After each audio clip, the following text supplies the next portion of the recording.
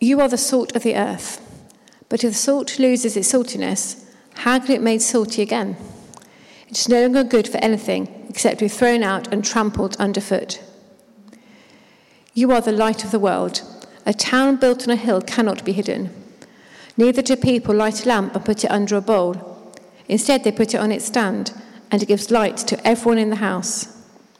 In the same way, let your light shine before others, that they may see your good deeds and glorify your Father in heaven.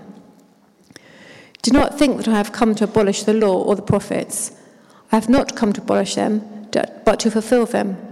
For truly I tell you, until heaven and earth disappear, not the smallest letter, not the least stroke of a pen will by any means disappear from the law until everything is accomplished. Therefore, anyone who sets aside one of the least of these commands and teaches others accordingly will be called least in the kingdom of heaven. But whoever practices and teaches these commands will be called great in the kingdom of heaven.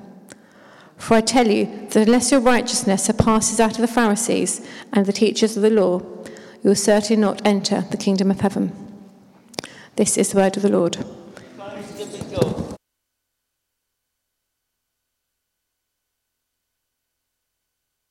Cool. Thanks, Jenny. Evening, church. Look at this. Have you looked round? Because I know it's 7. Not everyone's here yet, but have a little look because it's full now. I'm loving that. If I haven't met you already, my name's Louise and I'm the student worker here. So hopefully I know most students. That's kind of my job. If I don't, I'll meet you later. Can't wait. That will be great. Should we pray before I begin? Lord, thank you that you are here tonight. I pray that we would encounter you.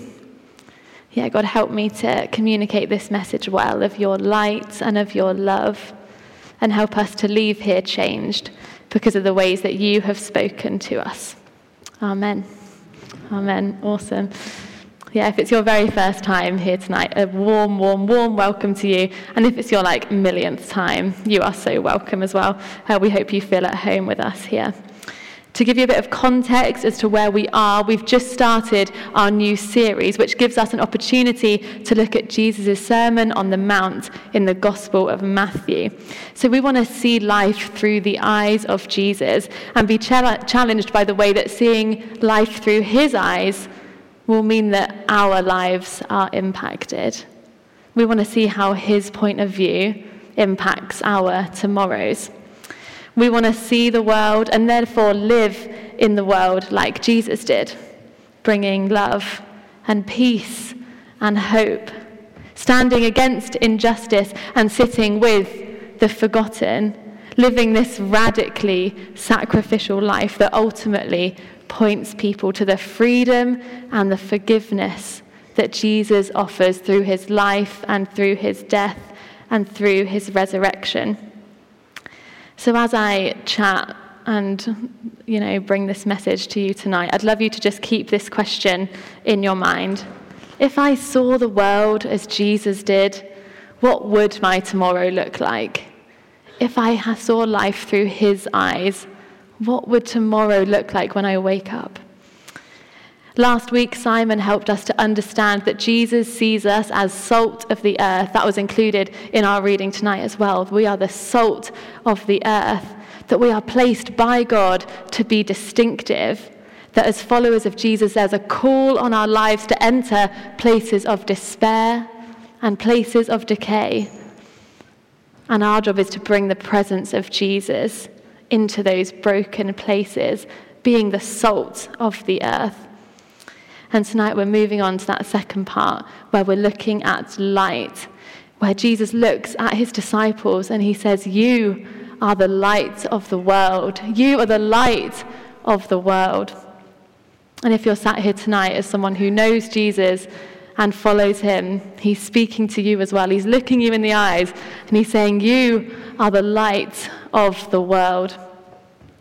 And perhaps the world looks quite different than it did 2,000 years ago when Jesus said that. But actually the message is the same. He's saying you are the light of the world. Now Jesus here, he recognizes the darkness of the world, else he wouldn't have talked about light. He knows that there's darkness, but he gives us that title of light amongst a dark world. Now, what's interesting is that Jesus has used these words elsewhere, and if you've been at church a while, you probably will know. But this image about being the light of the world, he's used it already, and that's where I want to start, where he's used these words about himself, where he said, I am the light of the world. In John 8, verse 12, he says this, I am the light of the world. Whoever follows me will never walk in darkness, but have the light of life. Jesus is the one who is entering dark places and transforming them. He says that he is the light of the world. And those words that he says, that he's the light, they're powerful because they're true. Just before he says these words in the Gospel of John, Jesus has just been light to another person. His words are true. He's shown it through his actions. He's been light to this woman that's been brought to him by religious leaders because she's been caught in adultery. They wanted her shamed and humiliated, and they also kind of wanted to catch Jesus out as well for saying the wrong thing, for doing the wrong thing. They wanted her life to be filled with darkness, but instead of adding to that darkness that was consuming her life, Jesus was a light. He told her, he said, I don't condemn you. And that instead of the darkness that punishment brings, he gives her the light of forgiveness, the light of redemption and of freedom. So Jesus brings light into that dark situation, and therefore his words, when he says, I am the light of the world, they are full of power and they're full of truth, because he did it. He said, I am the light of the world, and then he was the light of the world. And then in our reading, we see that focus shifts to us. Jesus says, we are the light of the world. And I wonder if that's a bit terrifying. The world can be such a dark place. When I think about the stats surrounding mental health, the lives that are torn apart by war, or the injustices around slavery and the environment, things just feel pretty dark, or sometimes completely pitch black. When we hear that we're the light of the world, do we think, me? Like, I'm this tiny person and the world is huge and quite a dark place. There's too many places of darkness that need light. And Jesus says, I can be a light in this world. But we needn't underestimate light. Darkness feels powerful, doesn't it? When you're in a dark room, it feels powerful. But light exposes the dark. No matter how dark it is, light exposes the dark. It shows what's true in a world that is shackled in lies about our purpose. The world tells us that we have no purpose. The world lies to us about our value, and it says you don't have any value. That's another lie. And it lies about our maker. It says you don't have a maker. But the light exposes those things. It exposes the lies, and it frees us of them. If you're in a dark room and light appears, you see the light, don't you? No matter how dark the room is, we will see the truth and will be free from the lies that consume us. Now, a little anecdote about my life. Me and Michael have been watching a lot of Death in Paradise recently. I know it's like a bit old, but like Finn and Megan recommended it to us, so we watched it. It is great, although someone called us middle-aged for watching it. So like, no offense if you're middle-aged, because it's a great show. Excellent viewing. Love it. But if you've seen like one of the billion episodes of Death in Paradise that there are, you'll know how at the end the truth is exposed. So it's like a murder mystery. Everyone on the island dies. I don't really know how the show even still goes on, but anyway. It's this huge murder mystery, and loads of twists and turns, and you don't know who's telling the truth, you don't know who's lying. And then at the end, the inspector gathers all the witnesses together, and then he kind of exposes the murderer and tells the truth. The truth is exposed at the end, and through the deception, through the confusion, justice is done. And my favourite Inspector Richard Poole. He exposes the light on the situation. He exposes the light in the darkness, and things make sense and justice is done. Now we're going to talk about Jesus again, which is probably a good idea. But Jesus' goodness, that's the light that untangles the confusion of the darkness that is filling our world. It's the light that shows what's been hidden in the corner for so long. It allows it to be seen. The parts of our lives that have been hidden for so long, the parts that we think are too mucky for God to look at.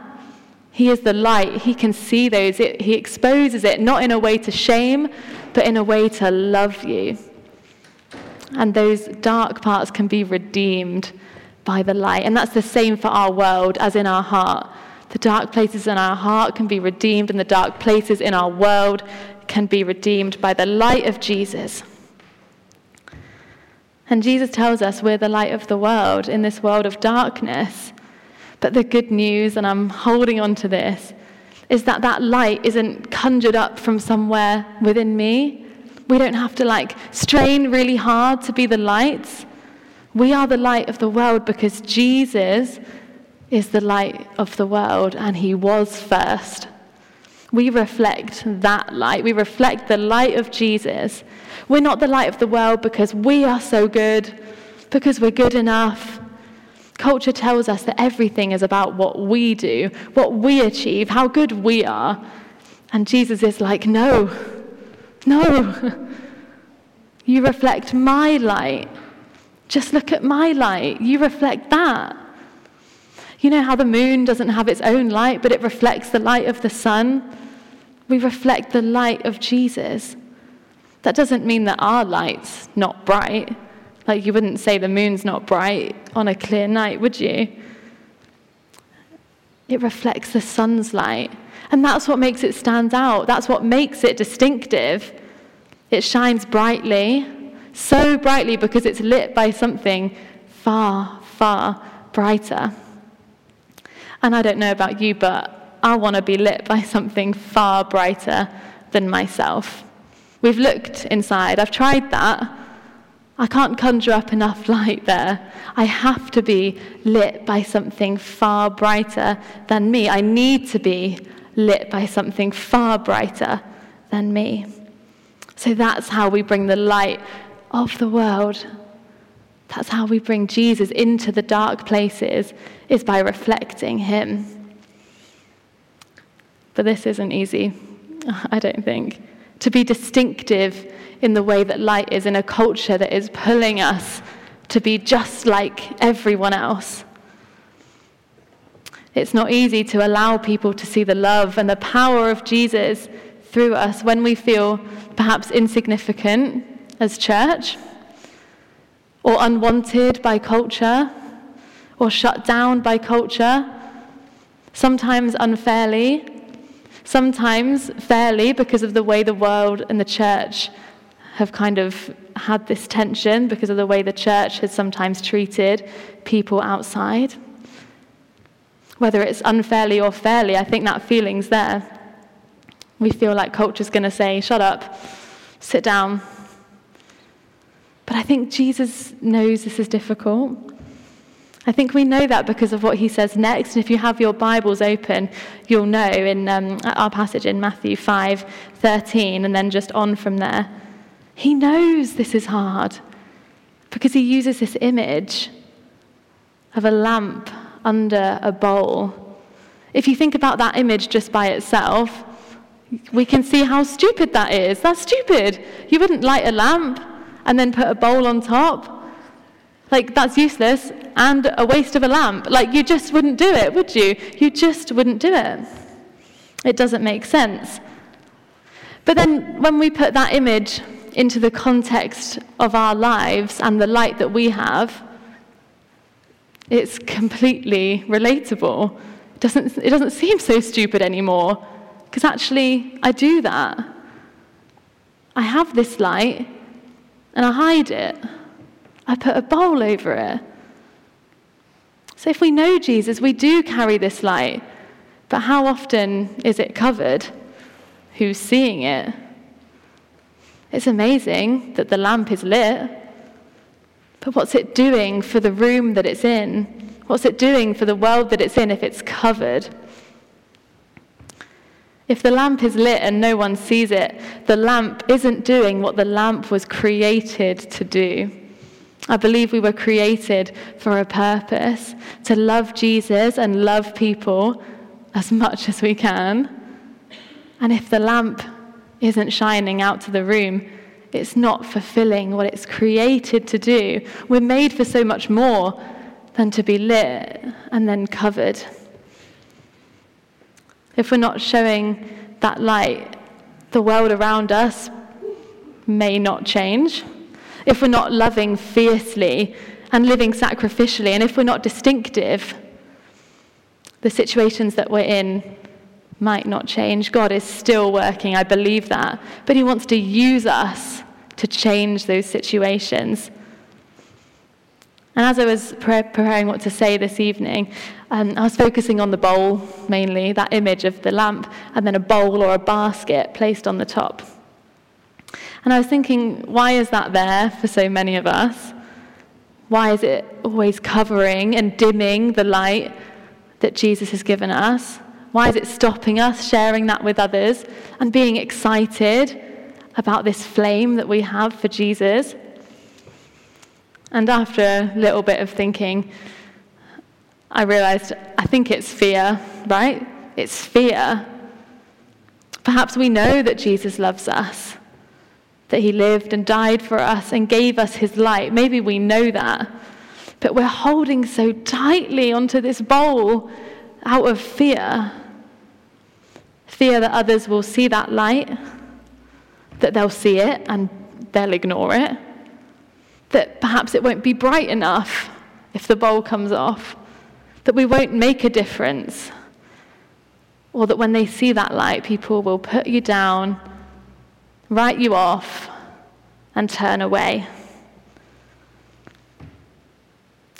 But carrying the presence of Jesus is so beautiful.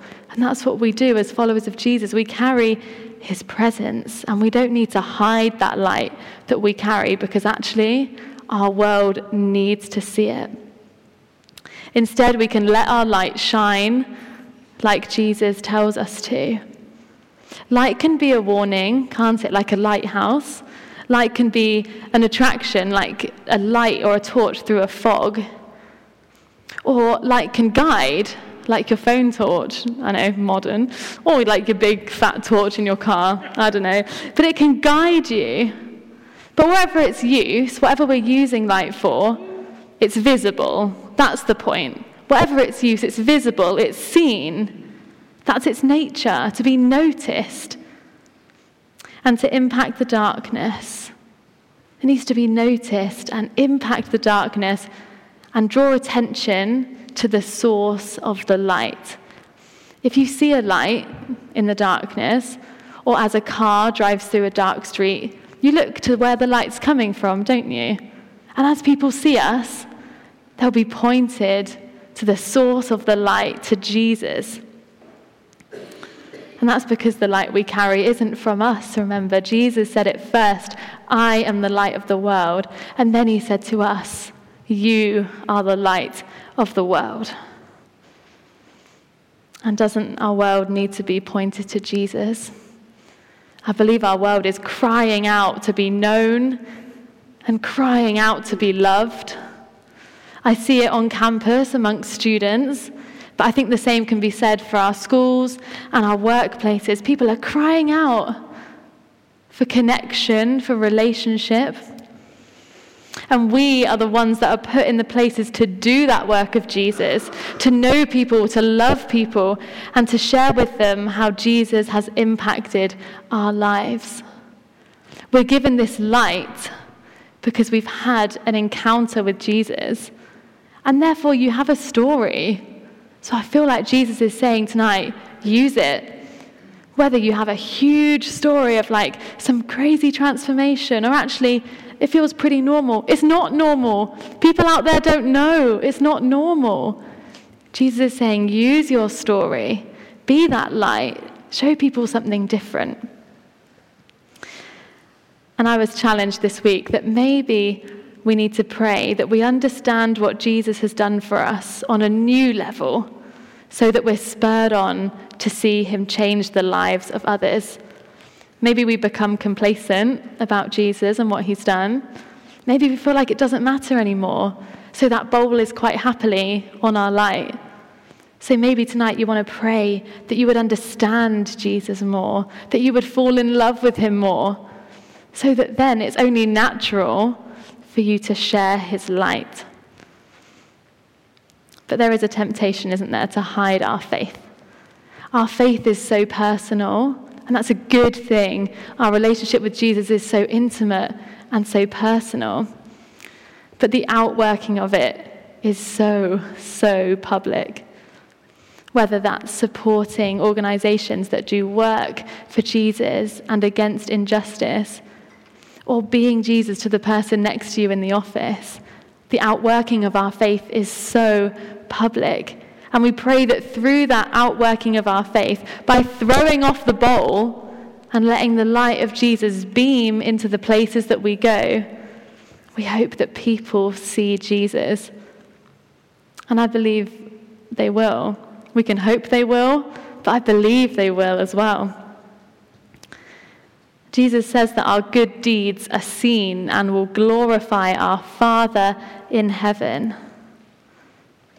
It's not about trying hard. It's not about the good deeds. That's not the focus. Jesus is the focus. But people need to see our faith and see the love that we have for them, to be pointed to the light source, to him. Darkness feels all-consuming. It makes us uneasy, I think, and unsure. There's like an unknown about the darkness. But when light appears, like a flash of lightning, or like I said earlier, those car headlights, it occupies the space that darkness once held. And actually, the light is so much more powerful. So if it's the darkness itself that's stopping us from stepping into the darkness, hold on to the fact that light is so much more powerful. John begins his gospel by writing about Jesus and how Jesus was light, and that light was the light of all mankind. Then he goes on to write this: the light shines in the darkness, and the darkness has not overcome it. The darkness has not overcome the light, and it cannot overcome the light. So we want to occupy those spaces of darkness. We're called to be distinctive, to be seen and not hidden away. That's not what we're designed for. That means being a light by looking at the character of Jesus, getting to know him better by reading the Bible and spending time with people that love him. Then we want to reflect that in our own lives, always pointing to whose light we are reflecting. Jesus says that he does not give as the world gives. As humanity keeps turning away from God, darkness is what the world offers. Sometimes it's packaged maybe in something that doesn't feel like darkness, but I think it is. I think the world offers us darkness, and instead Jesus gives us light and peace and grace and forgiveness, all those beautiful words. That's what we carry, and that's what we point people towards. And how beautiful to be part of a kingdom that offers light in the darkness, hope for the hopeless, strength for the weary, and beauty for the broken. That's our calling, is to offer people that instead of what the world keeps offering them, where they keep falling down, they keep not feeling good enough, they keep not feeling valued, they keep not feeling loved. We offer something else. We offer light. But I wonder if there's quite a lot of pressure attached to that calling. Simon talked a bit about it last week if you were here, but it's pressure having the calling to go out and to be Jesus and be light. We can look to the end of this passage to see how Jesus wants us to be the light. There is a real importance in what we do, but he places it in the frame of his goodness. So it's not about us trying really hard or being perfect or being the best, because his goodness is what frames what we do. But it's important that we have courage and boldness to do the stuff, to love people really well, to be different than culture. Jesus is the fulfillment of the Old Testament law. He says that in this passage, and the prophets. The prophets have said that Jesus, he's the promised one. They say there's someone coming, and they're the promised one, and they're a savior, and that's Jesus. And in terms of the law is good. The law is good. Jesus doesn't say he's come to destroy the law. He says he's come to fulfill it. So the law is good, but people became obsessed with the rules. And that's what Jesus is addressing. People became obsessed that the weight was on them to earn their righteousness. And I wonder if we feel that same pressure when we're called to be lights. That it's all about us, all about what we do. And actually, I can't do that because I'm not good enough. That's not what it's about. And we don't have to be like the Pharisees and the teachers of the law who they thought they had to earn their righteousness. It's not like that. Even though that last verse, it seems to say something like that, doesn't it? Verse 20, I believe it is. It says, "For I tell you that unless your righteousness surpasses that of the Pharisees and the teachers of the law, you will certainly not enter the kingdom of heaven." And they kept all the rules, right? So when we read that verse, we're like, well, I'm never going to be more righteous than them, ever. I can't keep all the rules that they keep. But actually, the Pharisees were getting it wrong.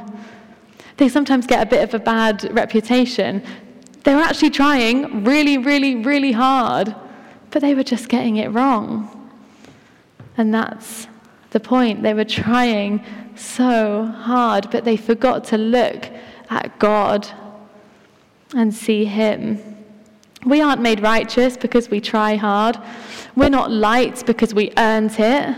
Jesus doesn't say you will be the light of the world if you do this and if you do this. He says you are the light of the world. He's given you that title already. We're made righteous because of our faith in Jesus, because we're able to have a relationship with him which consists of us continually coming back to him to be refreshed and renewed.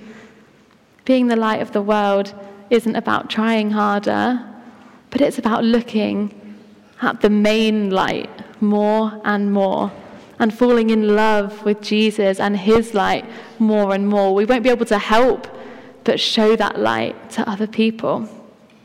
As we spend more time with the brightest light, we light up. And so faith in Jesus is not obsession with this unattainable perfection, but instead it's a real, raw faith. And that's how we enter the kingdom of heaven. These words that Paul writes in the book of Philippians sum this up so beautifully. So I want to read them to you tonight. "What is more, I consider everything a loss because of the surpassing worth of knowing Christ Jesus my Lord, for whose sake I have lost all things. I consider them garbage, that I may gain Christ and be found in him, not having a righteousness of my own that comes from the law, but that which is through faith in Christ, the righteousness that comes from God on the basis of faith." And I'm so glad that it comes on the basis of faith rather than my earning of righteousness. So let's revisit that picture of light as I draw to a close. Picture the places each of us go. Picture the people you interact with, or perhaps the people you don't. And picture you carrying the Spirit of Jesus with you into those places. What does your tomorrow look like if you know that you have the light of Jesus within you? You might think no one cares, but I promise you they do. They're crying out for it. The world is dark, and you carry the light. Where and who can we bring light to? Where can we, with the light of Jesus, bring healing and forgiveness and freedom? And I want to leave us just with these words, that you are the light of the world because Jesus is the light of the world. And that's what you're reflecting. You're not going to earn it. You already are the light of the world. So I think what's important is that as I pass over to Nathan, that we're looking outwards. I'm really glad that we're all lights in here. Like, that is amazing. And I'm sure we're burning so brightly. But actually, the light needs to be in the darkness. So maybe as we reflect and as we respond in worship, that's what we can be thinking of. How do we spread into the darkness and make use of the light that Jesus has given us? Amen.